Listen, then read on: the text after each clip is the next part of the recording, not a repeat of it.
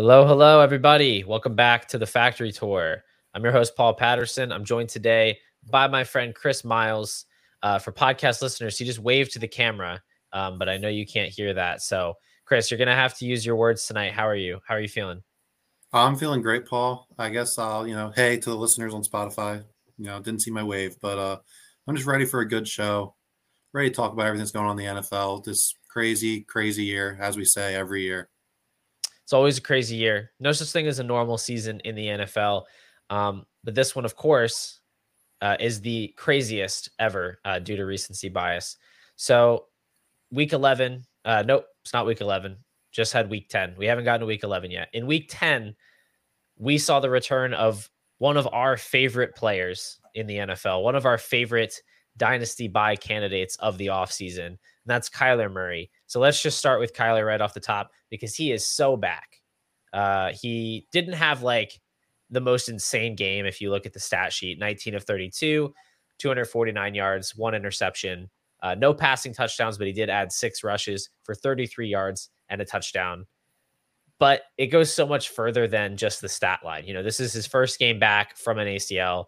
This is a game that he won after just so many kind of crazy narratives about him sitting out the season, the Cardinals trying to tank, not even wanting to bring him back.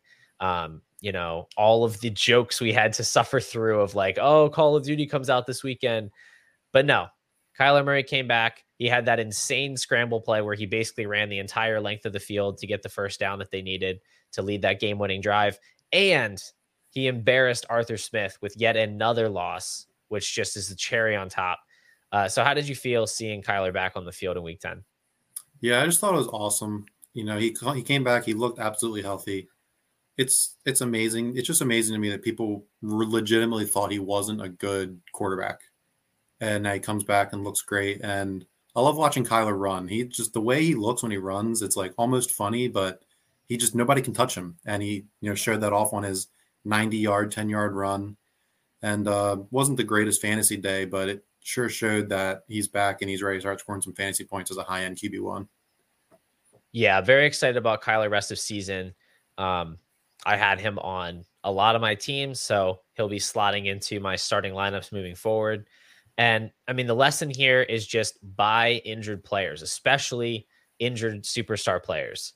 He had never finished a season below QB6 in points per game, multiple 20 plus point per game seasons on his resume, and no real reason to believe that he wasn't going to come back and perform well. Maybe not immediately following the injury, though he does look very healthy, but just in general, he was always going to get back to form. He's a very young player still. And now, I mean, the Cardinals are pretty well positioned to maybe land Marvin Harrison Jr. if they don't win too many more games this season. We'll see if that's possible, but I can dream. But yeah, looking back over the offseason, Kyler's value in August was around 4,800 on Keep Trade Cut. That's around guys currently like Saquon Barkley, DK Metcalf, Drake London. So very, very suppressed value, like skill position players that aren't even real difference makers are in that zone. Now he's valued around 5,700. It's a huge rise. He's more so in the like Sam Laporta, TJ Hawkinson, Devin Achane group. I think that's going to continue to rise. That's just one indication of his market value. But you also look at his, startup price. He was going in the early, even late third round of startup drafts after guys like Bryce Young, after quarterbacks like, help me out, who else was going ahead of Kyler that shouldn't have been?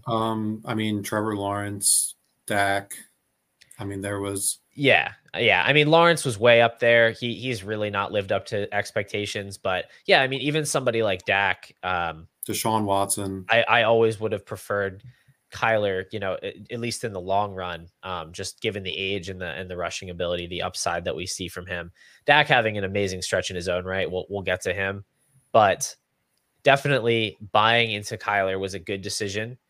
And you could always weather the storm. Maybe people were avoiding him because he wasn't going to play to start the season. That's definitely a reason that people were avoiding him. We didn't know when he was going to be back, but you can kind of patch this stuff together, right? Like Josh Dobbs was on waivers before the year. If you picked up Josh Dobbs, you could just ride it out. You'd have a top 12 quarterback all season Then you have Kyler come back and you get to just keep Josh Dobbs, and he's still, he's still putting up crazy fantasy points. So you can find these creative solutions, and ultimately it's going to be worthwhile to have that stud on your team when they do come back. So I think just absolute case in point, something we can always point to when we're talking about buying injured players. It's almost always a good idea because they just gain value over the course of time. And then all they need is one good game when they come back, and everybody's like, "Oh, right, he is a really good player. Like he scores fantasy points sometimes."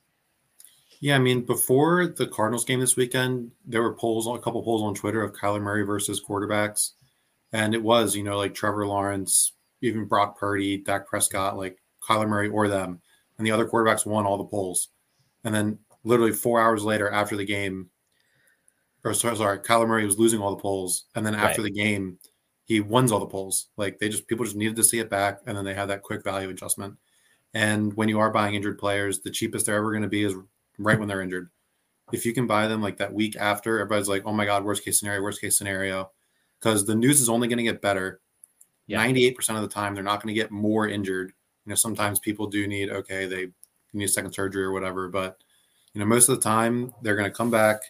They're going to come on their normal schedule, and there's going to be videos of them, and they're going to get hyped up, and their value will come back. So, especially superstars, like you said, it's always the cheapest right when they get hurt. Yeah, and that obviously didn't work out with somebody like Trey Lance, although he hadn't actually, proven it on the field, which was kind of a little bit different. We knew Kyler was going to be back on the field at some point because he's put up multiple stretches of play that were, putting him in the MVP conversation in past seasons. So it was always a foregone conclusion that he'd be playing again. Even if he did miss the whole season and the Cardinals got the number 1 pick or something, he would have started for some other team. So there's other examples. There's Saquon, CMC, J.K. Dobbins, like all these guys got hurt, their value tanked, and when they came back, everybody was happy for them again, and they produced and they gained value. Yeah, man, J.K. Dobbins, that guy would be top 5 running back right now, man, if he could have just stayed healthy. Yeah, he would be. How many rushing touchdowns do the Ravens even have? Like 20? Dude. It's ridiculous. Well, that's our next topic, actually. Perfect segue. Is the crazy variance that we're seeing from Lamar Jackson and some other quarterbacks in the league. It has been an unfun experience rostering Lamar Jackson in Dynasty the past few weeks, to the point that I'm sure that less level-headed managers are getting fed up with these performances. And I don't know. I don't know if that's something you can capitalize after such a short amount of time, but I want to talk about Lamar and Dak Prescott and how they've had these crazy half seasons basically. But the through line of this is when you see something like this happening, you always want to go and just buy into the bad stretch, buy into the player that's running cold, because we have a long history with guys like this, like Lamar and Dak, of being, at a certain level of production, and they're almost certainly going to return to that level of production. Like these are guys in their prime. So when you see something that looks like a decline or a player falling off, that's usually just variance. It's usually just the randomness of weekly fantasy football. But if you look at Lamar Jackson the past 3 weeks, the Ravens have scored 30 or more points in 3 straight games, and Lamar Jackson has accounted for a total of 2 touchdowns, which is just it doesn't even make sense. Gus Edwards has rushed for 6 touchdowns over the past 3 games. That is not a distribution that will hold. It's just an insane amount of bad luck. If those 3 games happened at different times throughout the season, you wouldn't care. It would just be whatever. This wasn't the Lamar game. It was the Gus Edwards game. But the fact that they've all come in a row is making it really frustrating, to the point that people are benching Lamar Jackson to play other quarterbacks over him. And I just wouldn't do that. I'm just going to continue playing him. The offense is firing. Lamar is playing great football. They're getting into scoring position. It's just when you work with incredibly small samples, and 3 games worth of goal line plays is an incredibly small sample, things can just be a little bit funky. They can go in a way you don't expect. And you watch every Ravens game. So can you just talk a little bit about, what you're seeing from Lamar? And, obviously I know that you're not worried about this stretch of play, but Maybe just kind of speak to the situation a little bit. I want to just touch on something you said at the beginning there, like how we can take advantage of this. It was a week or two ago. I mean, it was a one quarterback league, but I traded Josh Allen for Lamar in a first Mhm. just because people, they have that perception. They already have a general negative perception of Lamar coming into the season. So when he hits this cold stretch and you can sell like someone that should be in the same tier as him for like anything on top, you pretty much should. Mhm. But so that's just kind of how you can take advantage of it. Just, move within the same tier, just get something extra added on and do it that way. But yeah, as far as this cold stretch goes, I mean, the Ravens have just been, well, first of all, they've been absolutely killing teams. So we're just running the clock. I mean, we beat the Lions and the Seahawks 70-13 combined or Right. whatever. Like, yeah, I mean, that's those things are just going to happen. But right, I think currently the Ravens pass to rush touchdown ratio is 33%, which is the lowest of any team in the past 15 years. It's just these are things that are just not going to hold up. Lamar is going to throw touchdowns. Mark Andrews is going to catch touchdowns. Zay Flowers is going to catch touchdowns. Like, I'm not worried about it at all. Our team is scoring well. We're gaining a lot of offensive yards. Those are all things that are going to stay, and the touchdown variance isn't going to stay. So it's going to swing back to Lamar, and he's going to be a 20-point per game player again, easily. Yeah. Yep. I agree with that. Makes perfect sense. It's actually kind of funny if you look at kind of split the season in two parts. Weeks 1 to 5, Dak Prescott was averaging 12 and a half points per game. And it's sort of a similar problem to the Ravens where they were just like clobbering teams, and he wasn't getting the touchdowns. And then Lamar during that first 5 games averaging 21.2 points per game. So he was, very, very solid. Week 6 to 10, it's totally flipped. We have Dak averaging 30 points per game, which is just crazy over that stretch. And Lamar down at 18.8. So, still very, 18.8 still too. That's yeah, such a good number. that's still fine. Like that's still like QB1 territory, not the end of the world. Um, he's going to have a floor because of the rushing. Like the game that he played this past week felt like watching it every time he came on and like seeing the touchdowns. I was like, this dude didn't score any fantasy points this week. And then I go and check and he has like 15. And I'm like, okay, like I can live with that, right? It's not what you Yeah. want, but it's not going to sink you. And he's rarely going to do that because he does run and the offense does score so many points. They get yards. So yeah, we don't need to dwell on it too long. I just thought it was interesting seeing how they've both had these like 5 game stretches where it's definitely affected their perceptions a little bit. I think Dak more so because his height as an elite asset like it just isn't as high, and so it's easier for people to get a little shaken. But like I was able to buy Dak in a league, I guess about 5 weeks ago, right before this stretch, for a late first and a late second and Tutu Atwell, I think was the package. And it was like at the time, the manager was just fed up. They didn't want to play him anymore because he just wasn't scoring. And I was just trying to take the long view, and that's obviously worked out. And you can try to do the same thing whenever you see something like this going on. Just trust the longer sample, and try not to freak out. Yeah, as long as it makes sense. Like, you got to look at how the touchdowns were being scored, how's the team's actually doing. There could be reasons for why Dak isn't producing as well, but we saw a lot of defensive touchdowns, a lot of rushing touchdowns, a lot of blowing out games. Those are the things you need to look for beyond just the fantasy points scored to figure out if it's real or not. And when you can look at that and see those things and can, like you said, combine it with the history of them scoring, it should be 1 + 1 = 2 right there. Yeah, the context is key. That's a good point. You want to look at the context, but more often than not, there will be something there that you can find to kind of explain away what the weirdness is. The Cowboys have actually gone more pass heavy since their bye week, which has helped. But it's also just Dak bouncing back in terms of touchdown regression. Just he's finally putting passes into the end zone, and that does score fantasy points. So don't overreact to variance.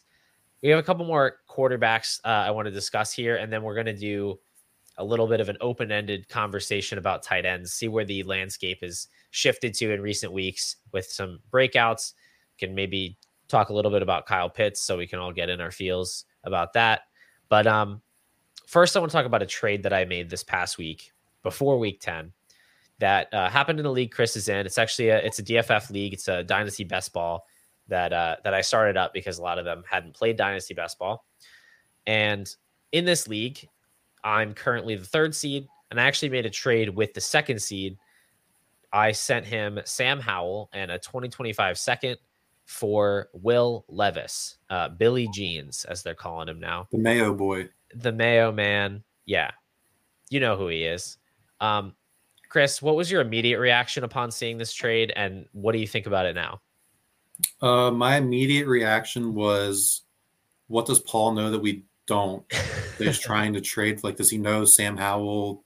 Did he call the Philadelphia Police Department and Sam Howell's being framed for murder? Oh my But God. no, it's just, I think that really it's just, I think that Sam Howell and Will Levis are in similar tiers in Dynasty right now. I think Will Levis has more safe future, but Sam Howell's performing really well.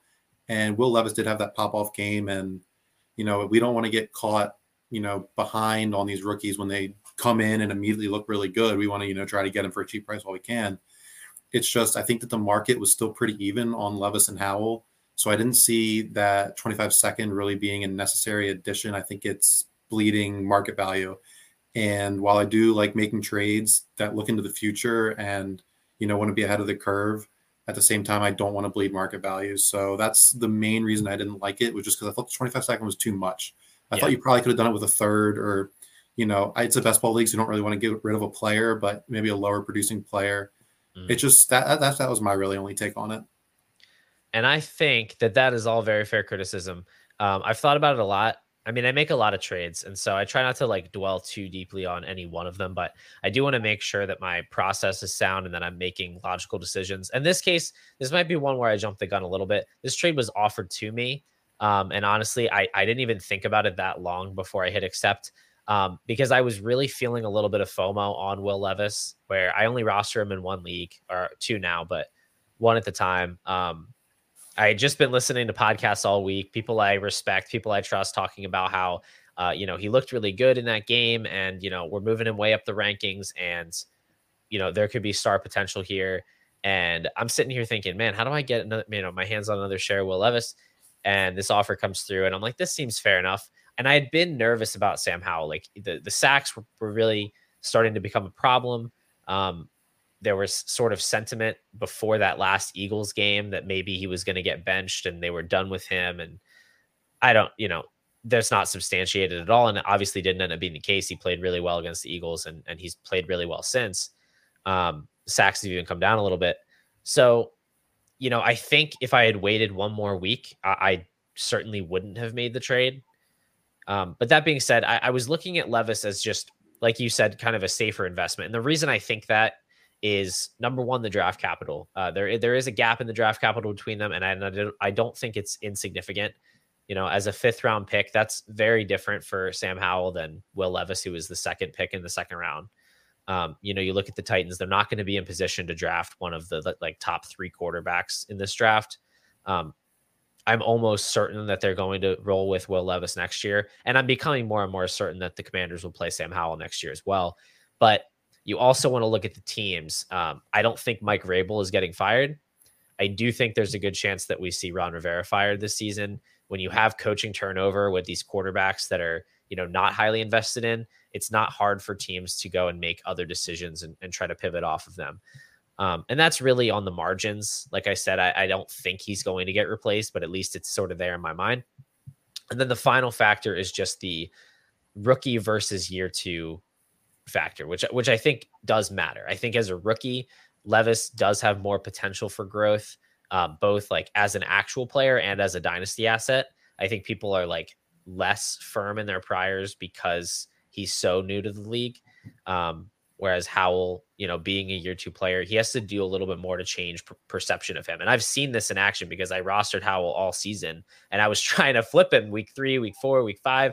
And despite the fact that he was scoring like a QB1, nobody wanted to pay up for him. And then Will Levis has this one game, and his market value is, almost matching that of Sam Howell. And so I was seeing this kind of rocket ship potential. I think I got, I saw stars in my eyes and got a little over my skis. But my I think I biggest, saw it. Nope, go ahead. yeah, Sorry. I was gonna say my final and largest regret on the trade is honestly just losing the points, because he is scoring like bananas amounts of points right now, and I probably could use that. And now that I do view them kind of in the same tier, I would just rather have the one that's scoring more right now. Yeah, I do think in favor of your trade at least.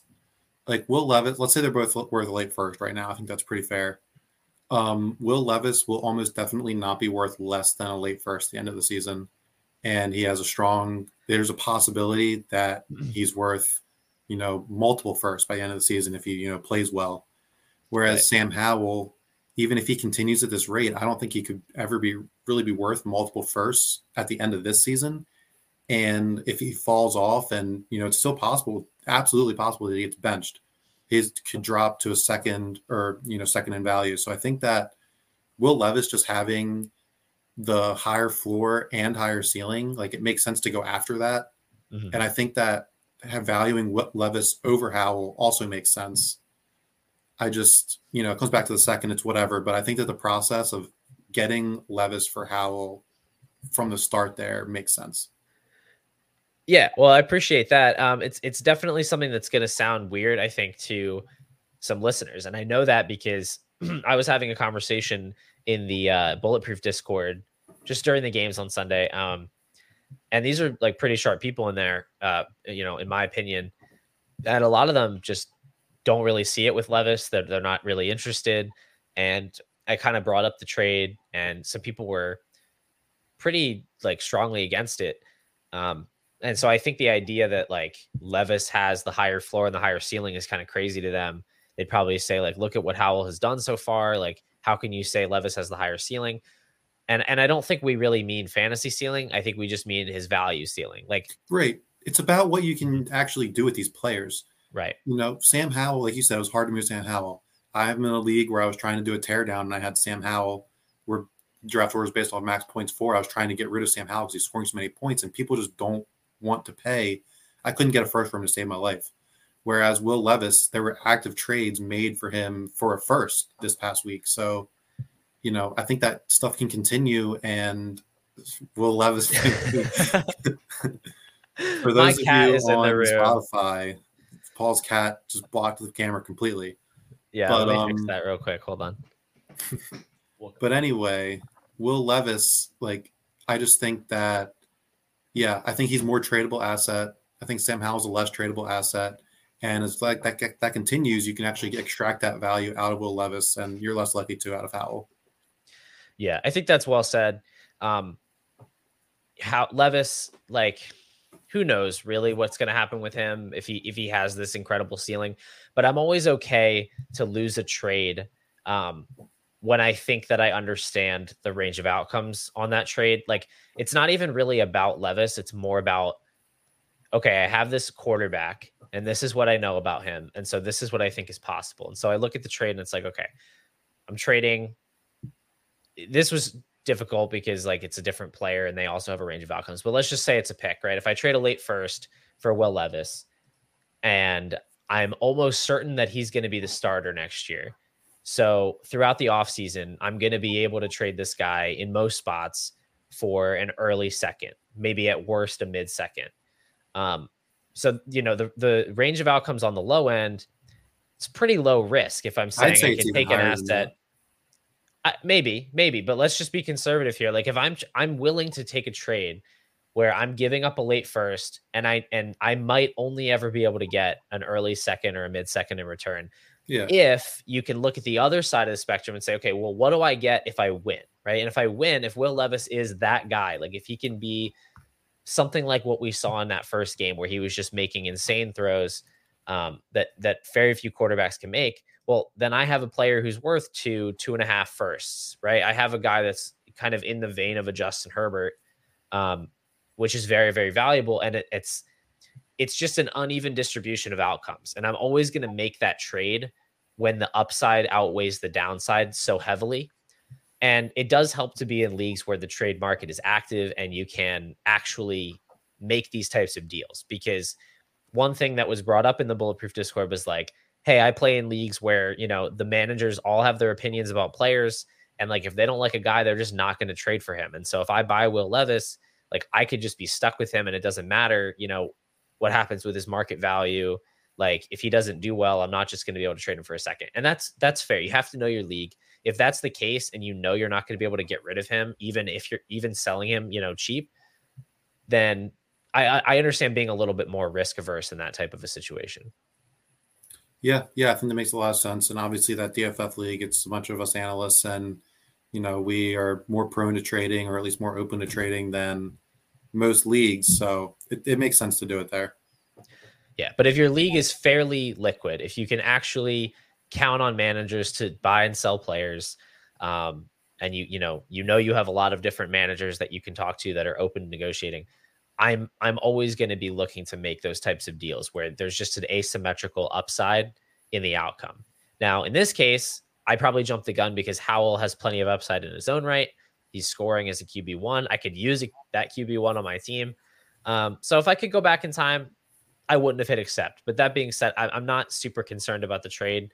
I still think Levis and Howell are pretty much in the same tier. So like burning a 25-second, not ideal, but I have a good team. I think it'll be fine. I've certainly made worse trades this year, and I'll probably make worse trades before the year is out. So, got to have a short memory. You got to be like a cornerback who gets burned for a deep touchdown. You got to have a short memory. You got to just move on. You can't just keep thinking about that time in August where you traded Sam Laporta for Pat Freiermuth. You can't be doing that. I mean, let's be real too. If this last weekend Will Levis had a 22-point game and Sam Howell had a 12-point game, we'd be viewing this completely differently, I think. So, right. That's also the thing. When you talk about a player with a small sample of games, like every new data point is going to move things so dramatically. So we don't really know where this will stand a couple weeks from now. Yep. But if I was a betting man, and I play fantasy football, so I basically am, I would say Sam Howell outscores Will Levis rest of season pretty comfortably. So I'd agree with that. Yeah, but that's okay. Process over results. Can't win them all. Maybe I'll win this trade. Maybe I won't. It probably won't affect my odds of winning a championship very widely either way. And that's the big picture. So let's got to keep that in focus as well. And Chris is not going to be winning the championship in that league. Oh, so. I'm there for it. I picked up Gerald Everett and Logan Thomas. It's over. Oh, okay. Never mind. I forgot he got 2 new tight ends there in his tight end room, so he's all set. I did actually buy TJ Hawkinson in that league last week. My first ever share of TJ Hawkinson. Well, I may have rostered him a few years ago. I don't know. First one in a while, and it felt good. It felt good having him on my team when he scored 34 fantasy points. So I get what all those people this offseason were talking about when they were drafting him in the 3rd round of startups, and I was making fun of them. Look, we get things wrong on this show sometimes, and if you don't like it, there's the door. But we just try to process the information that comes our way. And in the case of TJ Hawkinson, I did not think that the Vikings were going to continue to lead the NFL in pass attempts. I did not think the best wide receiver in football would get injured. Things happen.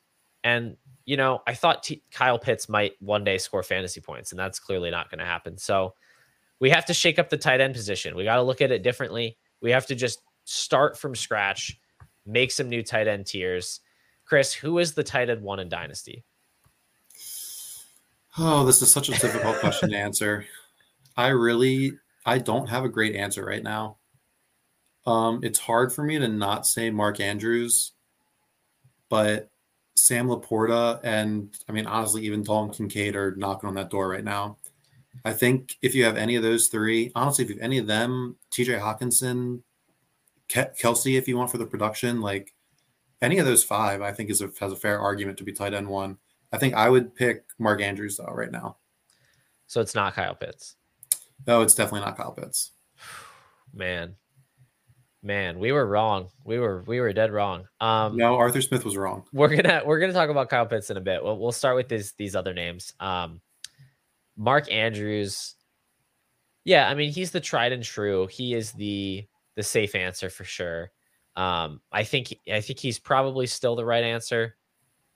But man, I can't fault anybody if they prefer Sam Laporta, if they prefer Mark Andrews or Dalton Kincaid. I can't really blame anybody just because you're talking about like a 5 or 6 year age difference. They both play in offenses that are typically going to throw the ball more than the Ravens do. Um, and that matters for tight ends. You look at TJ Hawkinson, like his whole career is just built on absurd passing volume because most tight ends aren't getting down the field and catching deep passes. They need to get a lot of targets to turn those into receptions. Tight end premium is totally based on, bonus per reception. So when you can be in these offenses that are going to throw the ball 35, 40 times a game, with a quality quarterback, that's really appealing. And when those players are already producing as rookies, which doesn't happen, they're whatever, 22, 23 years old. These guys they're just rocket ships. And I think all three of them are in a tier together. And I guess the question is anyone else in that tier? Is TJ Hawkinson in that tier? I think TJ Hawkinson and Travis Kelce are honestly both in that tier. I think that it's similar to the argument that a lot of people are making these days now with like CMC, RB1, and Dynasty with Travis Kelce, Mm-hmm. just because the production is so different than everybody else and it's a position of scarcity. And even though these other guys are playing very well, especially considering they're rookies and everything, Travis Kelce is still just blowing them out of the water in points per game. So I think Kelsey's fair. I think any of these five, honestly, it's a tier of five. Yeah, I mean, if you look at points per game for the full season, Kelsey's at 17.6. That's in just regular non-tight end premium.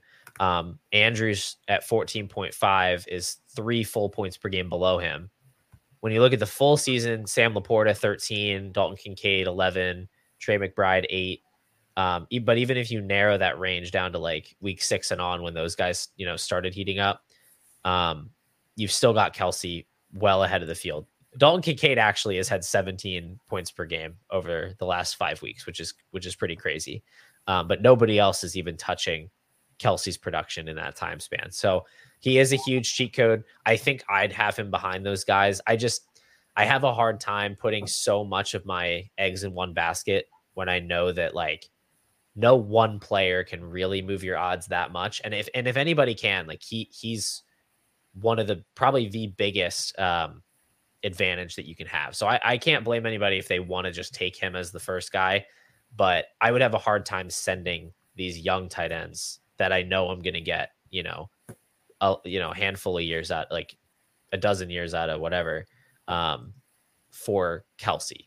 Yeah, It you just wouldn't really freaks see me me out. drafting him as the first tight end in a startup. I honestly think I'd probably take TJ Hawkinson over him right now just because 8-year difference. And I mean, it's not similar production, but TJ Hawkinson is giving you an advantage over anybody that's not in the top 6. So it's probably worth it.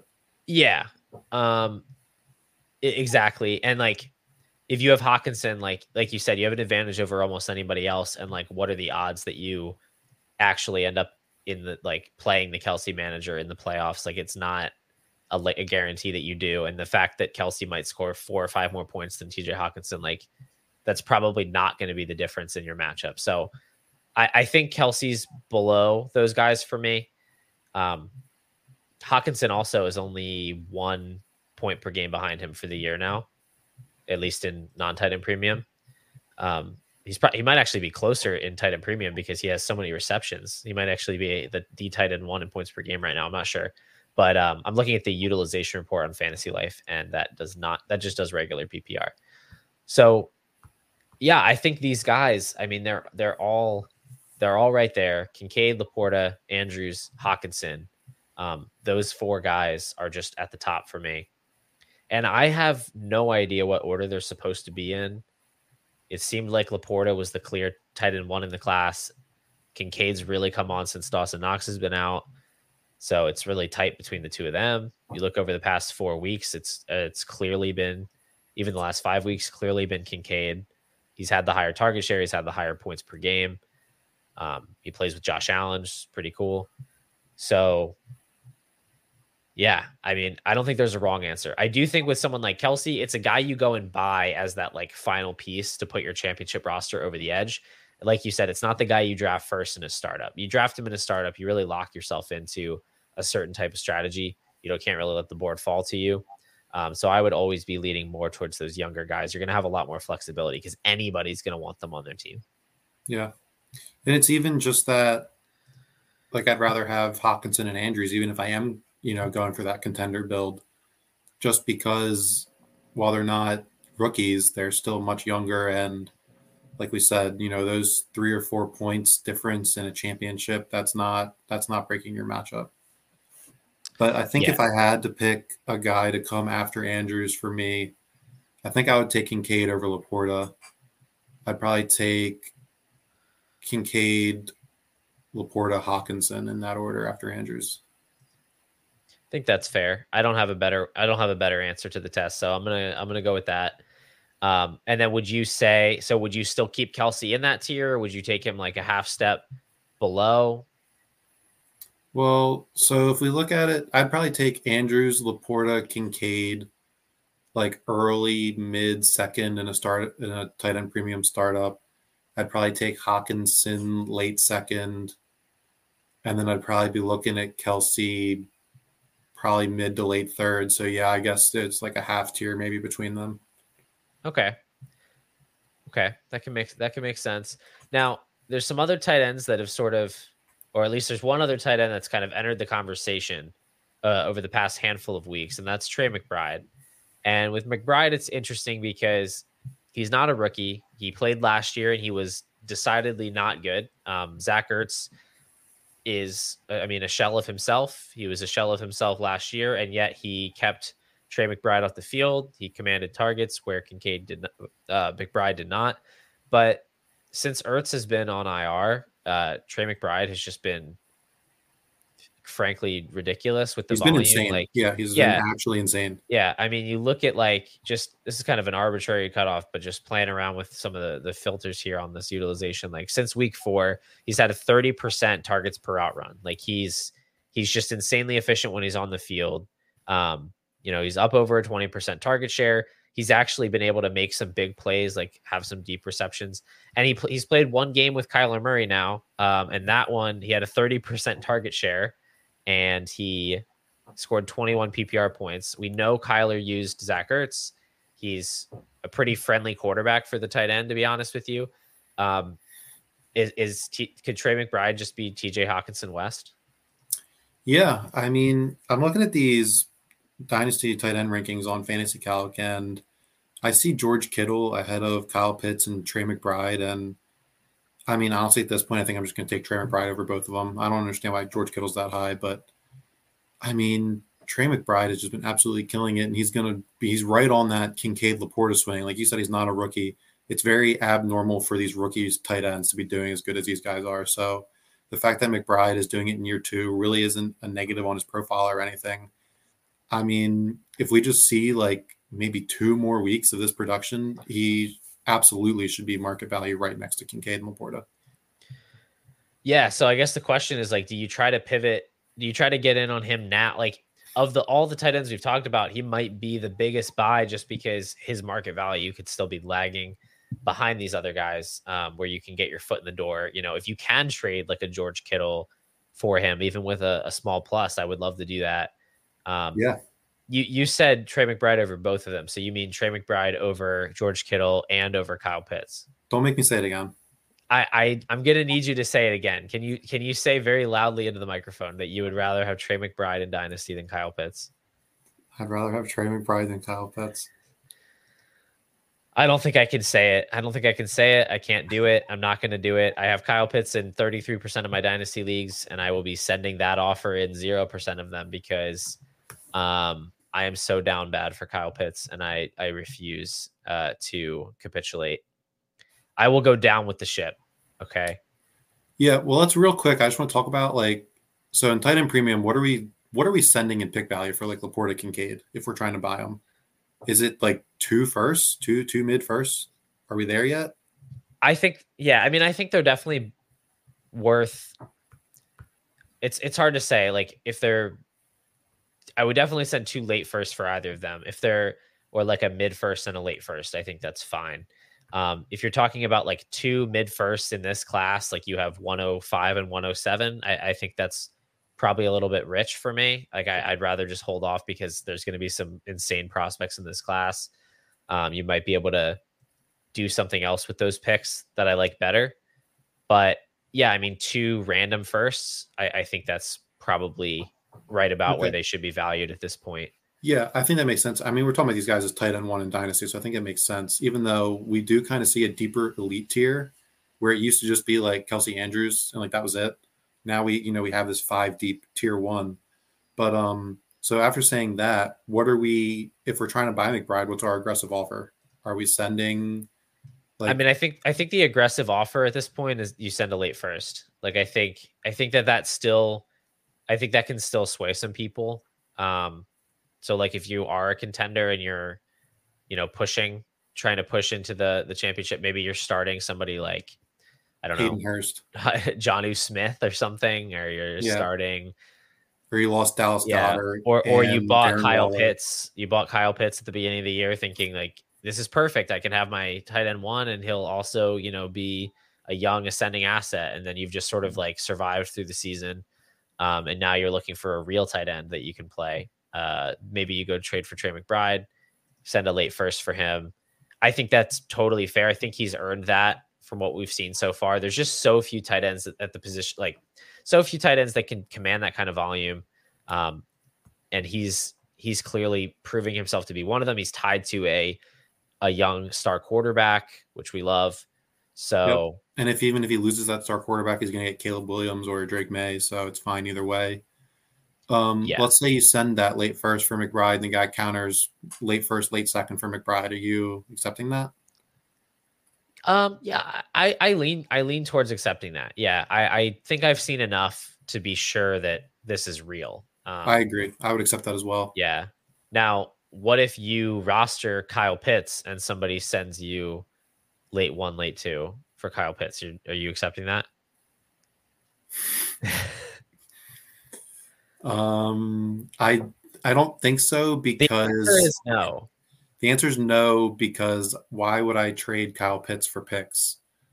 They're both doing, future value basically for me. Um, if I'm doing that, if I'm selling Kyle Pitts, I'm buying points. I'm buying Kincaid or Laporta or Okay, Andrews or good Hawkinson or answer. something. That's a good answer. Yeah. You don't need to trade Kyle Pitts for draft picks because, like draft picks, his value is entirely theoretical, and not at all rooted in reality. So you don't need to trade, one It's like like asset for Bitcoin. another. Yeah. Kyle Pitts is like Bitcoin. Didn't we say that before, but like in a different way? And now I we're think saying it we in the said best. it in the exact Yeah. opposite way. In the exact opposite way. Now he's Bitcoin in the other way. Kyle Pitts is Bitcoin circa 2021. It's on the way down and it's just going to keep going down for a really long time, but maybe one day it'll go back up. Yep. Uh, but not nearly as high as we hoped. So it's really just like Bitcoin in that sense. Yeah. Also, looking at these tight end rankings, it just really drops off honestly, after Trey McBride. I mean, on Yeah, where do Fantasy you even go Calc, next? Like Evan Ingram, George right? Kittle. On Fantasy Calc, the next tight end you hit is Dallas Goddard, Jake Ferguson, Cole Kmet. Like Cole Kmet. that He makes me is sick. such a steep drop from guys where we're talking about contending for tight end one or two overall Yeah. to hit a guy that's out for half of the rest of the season. Jake Ferguson, Cole Kmet, wow, that is such a drop. Yeah, this is why those guys are so valuable is because there's not a lot of them. And it does dry up really fast. And the only other guys that are scoring points are like these older tight ends that have like no ceiling. Evan Ingram, um, Dalton Schultz, it's like David Njoku, what do we want these guys for? Yeah. Taysom Hill. Taysom freaking Hill. Oh my gosh. Taysom Hill outscoring Kyle Pitts is just like my Joker origin story, I think.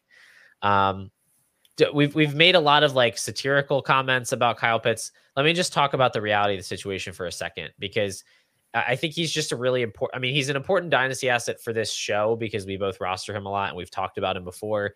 And we went out of our way to tell people to go get him because he was the truth. And maybe he's not. I'm not sure. But this season, he just hasn't been what we thought. And it's not just that the offense has been bad. Like the offense has been weird. The utilization, I think, is poor. But his target share has only been 19% on the season. Last year, he was 27%, right? He wasn't scoring the points last year, but he was getting those peripheral numbers that we want to see. 20% targets per out run this year, 19% target share. He still has a 30% air yard share, which is cool. Like he's still getting those downfield looks that make him so appealing. Um, but it's not the volume that we're hoping for. And I don't know why that is. Maybe it's because of the way they deploy Johnny Smith. They're not using Kyle Pitts in certain situations where he would get like easy looks. Like they don't drop 3 tight end screens for him per game like they Yeah, I do mean, Johnny Jonnu Smith. Smith is out snapping him and running more routes than him. Because at first when I saw Jonnu Smith out snapping him, I'm like, okay, well, if Jonnu Smith's out there blocking and Kyle Pitts is running routes, I don't care. But Right. Jonnu Smith is also running more routes than Kyle Pitts. I think he has a equal, it's at least equal or a higher targets per route run than Kyle Pitts. Like honestly, Johnny Smith is just outperforming Kyle Pitts, and that's Yeah. where we're kind of faltering in the case because the Right. case is always Kyle Pitts is supremely talented. It'll come eventually, but this year the Kyle Pitts peripherals are just not what they have been thus far in his career. Right. And now I'm just inclined. I'm still slow to adjust here because we've seen 2 seasons of Kyle Pitts having those great peripheral numbers Hmm. and underperforming them in an offense that just wasn't a real NFL offense. Yep. Um, he had that insane rookie season. Like he had a rookie season as good as Kincaid and Laporta are having right now. Like he had 1,000 receiving yards. Like he was crazy. Um, then last year, his volume earning numbers were even better. They were like among the best in the league. So, maybe that just doesn't scale as the passing volume grows, but I don't think a decline this sharp is explainable just through that. So, my thought is that he's still just not recovered from the injury. Um, Maybe that's just fully 100% cope, Yeah. but it's Copium. just, but like he's 22 years old and he's an athletic freak and he had like the best volume earning profile of any tight end like that we've seen over 2 seasons. It's hard for me to say that he's just completely lost it. So I don't think that's the case. And I'm certainly not saying that he needs to be ranked ahead of these other guys we talked about. Like we have to be realistic. We have to adjust. We don't know when improvement will come, but I'm not just going to sell him off for whatever. There's just, I still have enough belief in his profile and like what his potential upside is. And we just talked about how steep the decline is at tight end, how there's like very, very few tight ends that you really want to get excited about. At this point, it's a sunk cost. I'm just going to hold on to him and treat him like a draft pick, treat him like a lottery ticket. Yeah, and even after we've said all this, if I'm tanking, I'm buying Kyle Pitts. But you just got to do it. You have to. If you're tanking, I think it makes sense to send out an offer. It just depends what you have to give up, right? Like you're not Yeah. going to send an early first for him at this point. Right. But like I'd still rather have him than a late first. Like a late first already has like a questionable payoff, whether that player is going to hit or not. And in terms of what you can trade a late first for, it's usually not somebody with, league winning upside. So when you can get a tight end like Kyle Pitts with his past history, if you can get somebody like that for a late first, I still think that's a worthwhile investment. And for some people that are just like totally over this whole ridiculous ordeal, that probably sounds stupid. It's like just give it up. But I honestly still think that's the right process with a guy like this. I think if Arthur Smith were to get fired, things would get better. I think he might just get better naturally due to health. But it just the way that he's being used is not conducive to a high target share. He's being used like a wide receiver, basically, in an offense where you have these quarterbacks who are pretty limited in what they're able to do. And they're checking it down a lot to the running backs. They're throwing these design screens. It is going to artificially deflate the volume for Pitts when they're not really drawing up plays for him specifically. So I don't know. I need to look into it further, but I'm still holding on. Just try to make other plans, I guess. Like go buy one of those gross old tight ends that you can start and make it work. I tried to bought Darren Waller in one league where I was like a high end playoff team and I had Kyle Pitts. So I was like, I'll just buy Waller. He's had 3 great games in a row. I'll just use him the rest of the year, keep Kyle Pitts on the bench. Freaking goes on IR immediately afterward. So that didn't really Yeah. work out for me. But Hear me out. Galaxy brain cope. The Chiefs win the Super Bowl. Travis Kelce retires with a ring, and they trade for Kyle Pitts. What happens then? I mean, Kyle Pitts tight end 1 for the next 10 years. sounds like a lock to me.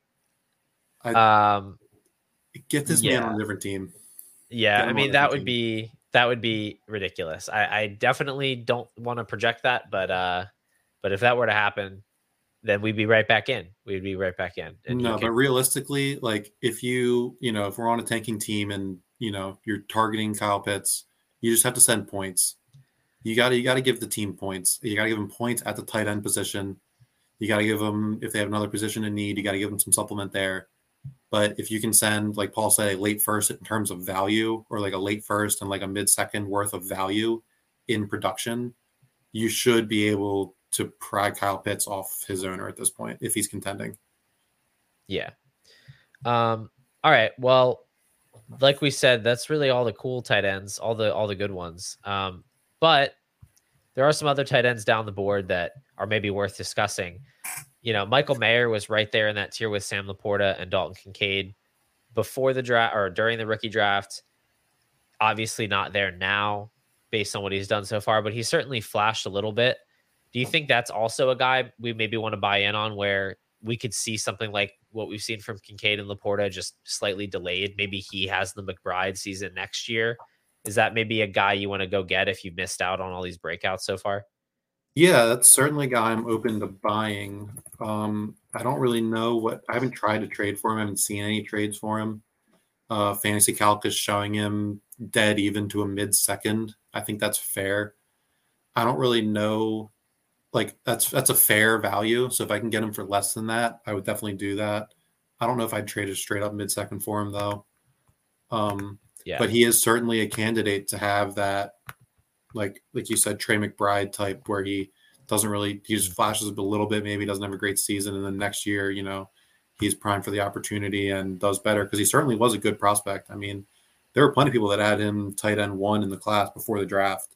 Yeah. So I think that he's a by good guy far to in the most dysfunctional offense of the three. So it's like Yep. not really hard to imagine that that's holding him back a little bit. But I think maybe a move with him, because you can't really start him, is to take one of these less exciting veteran tight ends and just flip him for Michael Mayer, like which is hard to stomach if you're using that tight end and you're competing. But like, it would be very easy for me to trade Dalton Schultz or Cole Kmet for Michael Mayer. Like I wouldn't really have any trouble doing that, because I don't see those guys as having that exciting upside. Like they're never going to be worth more than they're never going to be worth a first, let alone like 2 firsts or whatever. But like Michael Mayer has that potential, Yep. where he can gain that value. And a Schultz or a Kmet or a Ferguson, like those aren't guys that are giving you irreplaceable production. It feels great to have them in your lineup because they're not going to give you like a goose egg, but it's also not something that's insurmountable. Like you can go buy Cade Otton or Jonnu Smith for like basically nothing and get most of the same production. Or Gerald Everett or Logan Thomas. Yeah, not Gerald Everett. That guy sucks. But each catch touchdowns, baby. Logan Thomas, maybe. Yeah, like there's ways you can replace that. It's not going to sink you, and I think it's nice to be able to pick up that extra value. But maybe you have 2 of those tight ends on your team, and you can just consolidate to one producer and one kind of nest egg tight end where you're just trying to gain a little bit of value, maybe find yourself that breakout star. You want to keep taking those shots. We were taking those shots on Greg Dulcich this offseason. They haven't panned out yet, but really only due to injury. And that's another guy that I really, really want to be honing in on and trying to just snatch him up from people, because he is so far an afterthought that I like, you could probably get him for like a 3rd round pick in some leagues, and I would gladly trade that. Yep. I agree with all that. And I think he is worth about a 3rd round pick. He's on Keep Trade Cut. He's behind Chigakonkwo, which is crazy because all Greg Dulcich has done is just be hurt. And what Chigakonkwo has done is be like actively offensive to the sport of football on the field this year. That might be a little bit extreme, but he has not been good. He's been on the field and not scoring fantasy points.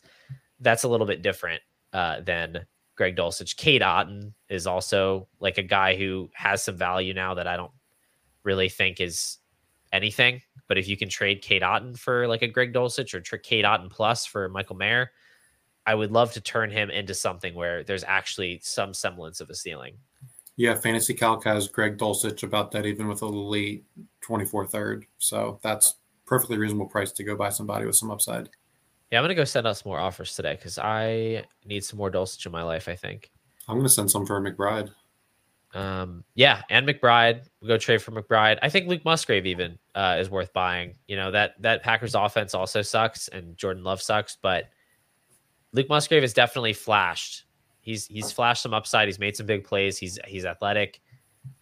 He seems like another breakout candidate for next season, where you want to get in early and just try to save your seat while you can before the ship takes off. All right, Paul, we've talked enough about tight ends. Can we please talk about my most owned Dynasty player currently? Yes, the last player on the show sheet. Yeah, so I think we handled the tight end discussion. That's pretty much it. It was very long and winding, and hopefully some of it was actionable, but we needed to sort through some stuff, so we might as well do it on air. The last player on the show sheet, Chris, who is it? He is Ravens running back Keaton Him Mitchell. Keaton Him Mitchell. And he is him. He is him. Tell us as about Keaton evidenced Mitchell. by his multiple long touchdown runs the last 2 weeks. The man is Devon A. Chan in the Charm City. Yeah, basically. Other than the fact that he was undrafted and had a way worse college profile than Devon A. Chan. But other than that, definitely the same guy. No, he's been really exciting the past couple of weeks. One of my biggest whiffs of the season. Like, I'm usually on it with the waivers. I picked up so much Josh Dobbs this offseason, but I missed out on Keaton Mitchell. I have absolutely no shares, and I'm feeling the FOMO right now because it seems pretty exciting for him. What do you think is in store for him this Thursday night? Because John Harbaugh said he might be more involved. Yeah, I think in store for him, maybe he'll have 10 or 11 touches, maybe like 9 carries, 2 receptions. But basically, I think he's going to take Justice Hill's lunch money, and Justice Hill is going to be relegated to the bench. I actually saw Justice Hill playing some special teams work on Sunday at the game, which, hadn't seen that all year. And I think that was partly due to Keaton Mitchell having his emergence. After the game, I mean, multiple reporters asked in different ways, John, why was Keaton Mitchell not more involved in the second half? And I think John, kind of got the memo, like, okay, I need to actually look at what was happening and review the film and see what this guy was doing. And he came back on Monday right away answering that Keaton Mitchell will be more involved in the game plan going forward. So yep. I think that Gus Edwards is going to retain his role. He'll be, 14, 16 carries. He's going to get the goal line work. He's going to get the short yardage work. Keaton Mitchell is not a grinder. He's not a guy that, if it's 3rd and 2, we're putting Keaton Mitchell on the field. He's the guy where it's, 1st and 10, 2nd and long. We're going to throw him a screen or give him a pitch. You want to get him in space. Because, when this guy's his first outing against the Seahawks, he had 9 carries for, I think, 138 yards and 9 missed tackles forced. Like, this dude, he's slippery. He's electric. He's got juice. He's got speed. He's had 2 breakaway touchdowns where he just runs past everybody. He looks really explosive. You said a lot of words that basically mean the same thing, but yeah, small guy, run fast. Yes. He's 5'9", 179 pounds, 6th percentile BMI. So he's certainly not a power back, but he's got a 99th percentile 40. Fine college production, like 70th percentile dominator target share in college. Very efficient in college. So he was undrafted, but he's definitely got some wheels, and he's already shown it on the field. And this is why you got to be active on your waiver wire, like all season. I dropped the ball on Keaton Mitchell, but if you picked him up, like, you could pick him up for nothing.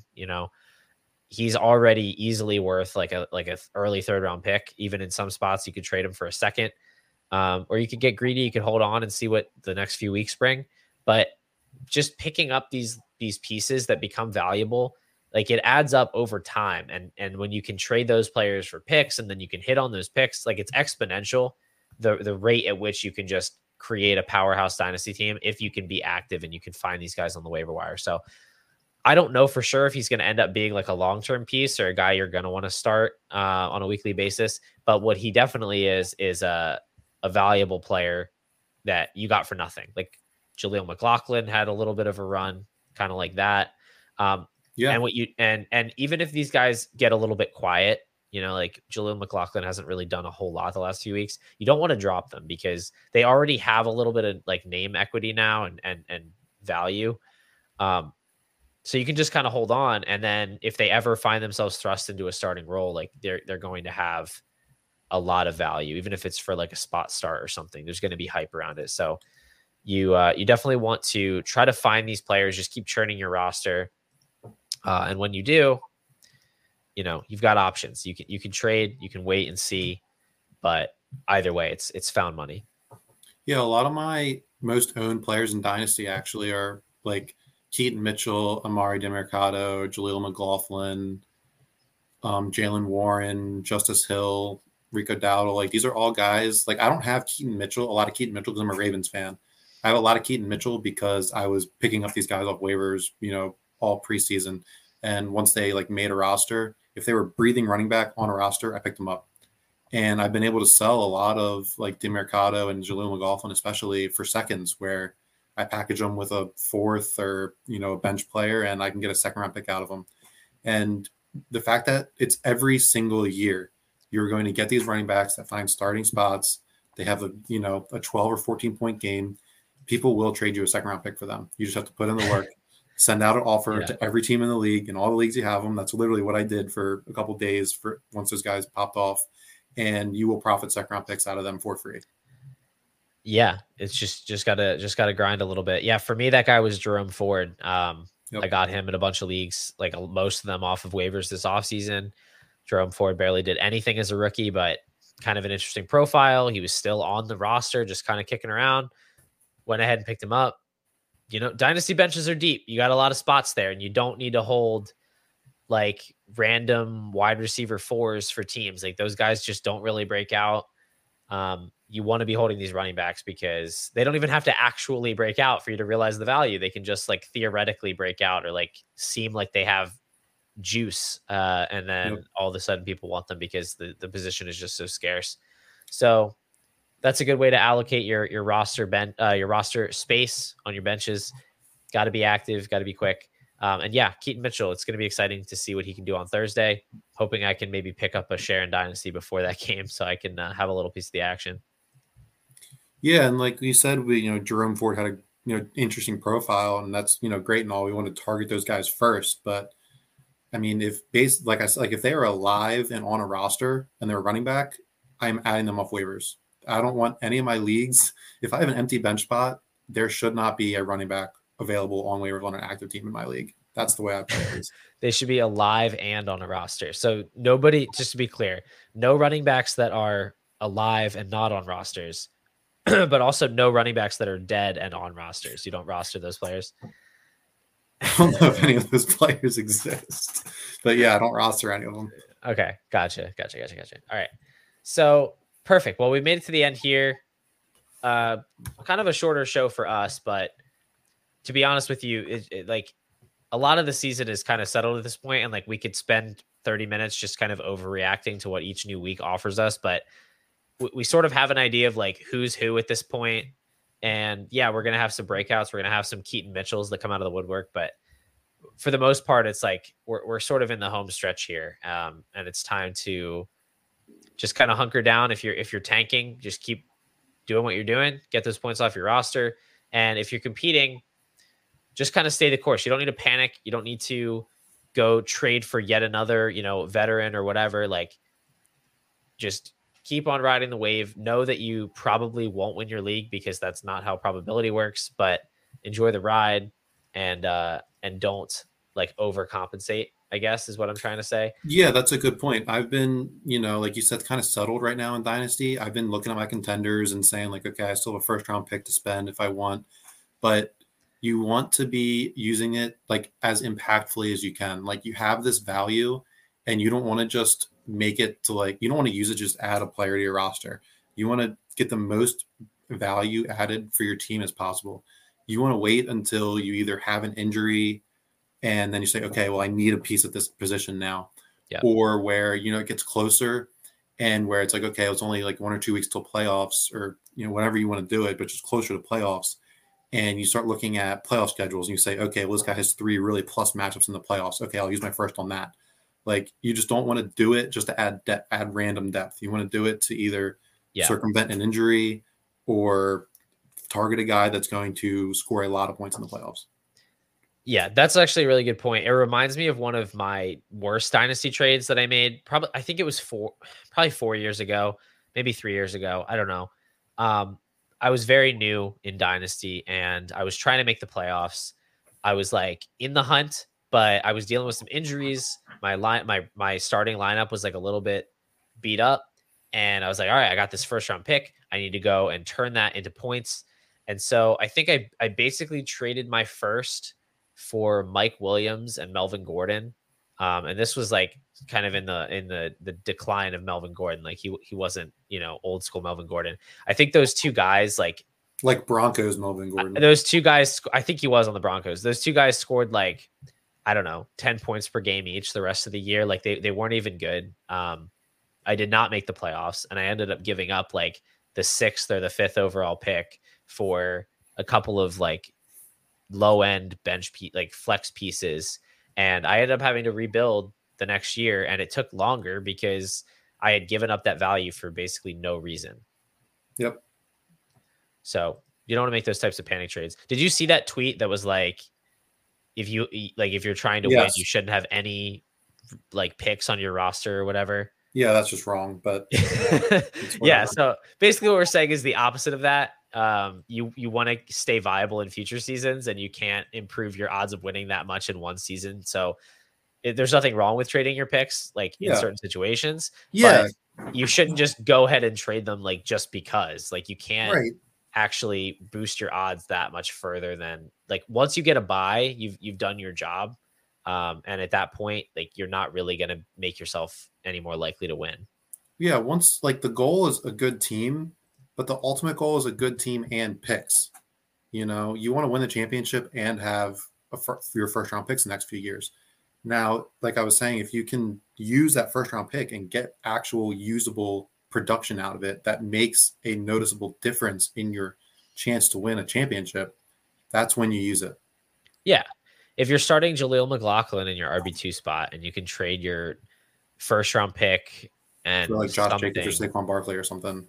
Oh God, those guys are so gross. But yeah, I mean something like that, or maybe you can add a little bit and get like a little bit of a better running back. I don't know. Pollard, I don't even know. Maybe you could trade that pick. Maybe you could get like Kamara at this point. Like that might be the better move. He's older, obviously, but like he's actually scoring legitimate fantasy points that can make a difference for your team. Yeah, those guys are more hope it comes back around. Yeah, like that can make sense for sure, but it has to be the right situation. Swift, you get Swift. Yeah, DeAndre Swift. Yeah, he's okay. He's scoring like RB2, kind of like higher end RB2, low end RB1, I guess, right now, right? Like 14, 15 points per game. And that helps. That helps for sure. You just want to make sure that it's making the most possible impact, like you said. And you only get one pick that you get to trade. So you want to make sure it's not just like the first available player that you can go and buy. So yeah, we kind of rambled there at the end, but I think that's a good point as well. Trade deadlines are coming up, so you don't want to make any hasty decisions with that. Just sort of let everything come to you. And know that most of the hard work is done. If you have a good team, you're high in the standings, you've done most of what you can really do to give yourself a chance to win. So, all right. Well, this has been a good discussion. Always fun talking to you. I think we maybe figured a few things out about tight ends. I processed some of my Kyle Pitts trauma, and I feel healthier for it. Chris, any final thoughts before we sign off for the day? Yeah, just buy Kyle Pitts. Buy Kyle Pitts, I guess. Or Trey McBride or Greg Dulcich or any of the young up-and-coming tight ends that could potentially crack into that elite tier at some point. That is an investment you want to make. I am Paul Patterson. You can follow me on Twitter at Paul_DFF. You can follow Chris on Twitter at ChrisMiles1017. You can find our written work over at DynastyFootballFactory.com. And you can see us over on the Dynasty Football Factory YouTube channel. If you're listening on Spotify or Apple and you want to see our beautiful faces, you can head on over there. Wherever you are listening to this, if there's anything you can do to support the show, it really helps us out. 5 stars, follow the show, leave a comment, any of that. Really, really appreciate it. But otherwise, just sit tight, enjoy the weekend of football, and I will be back with you next week.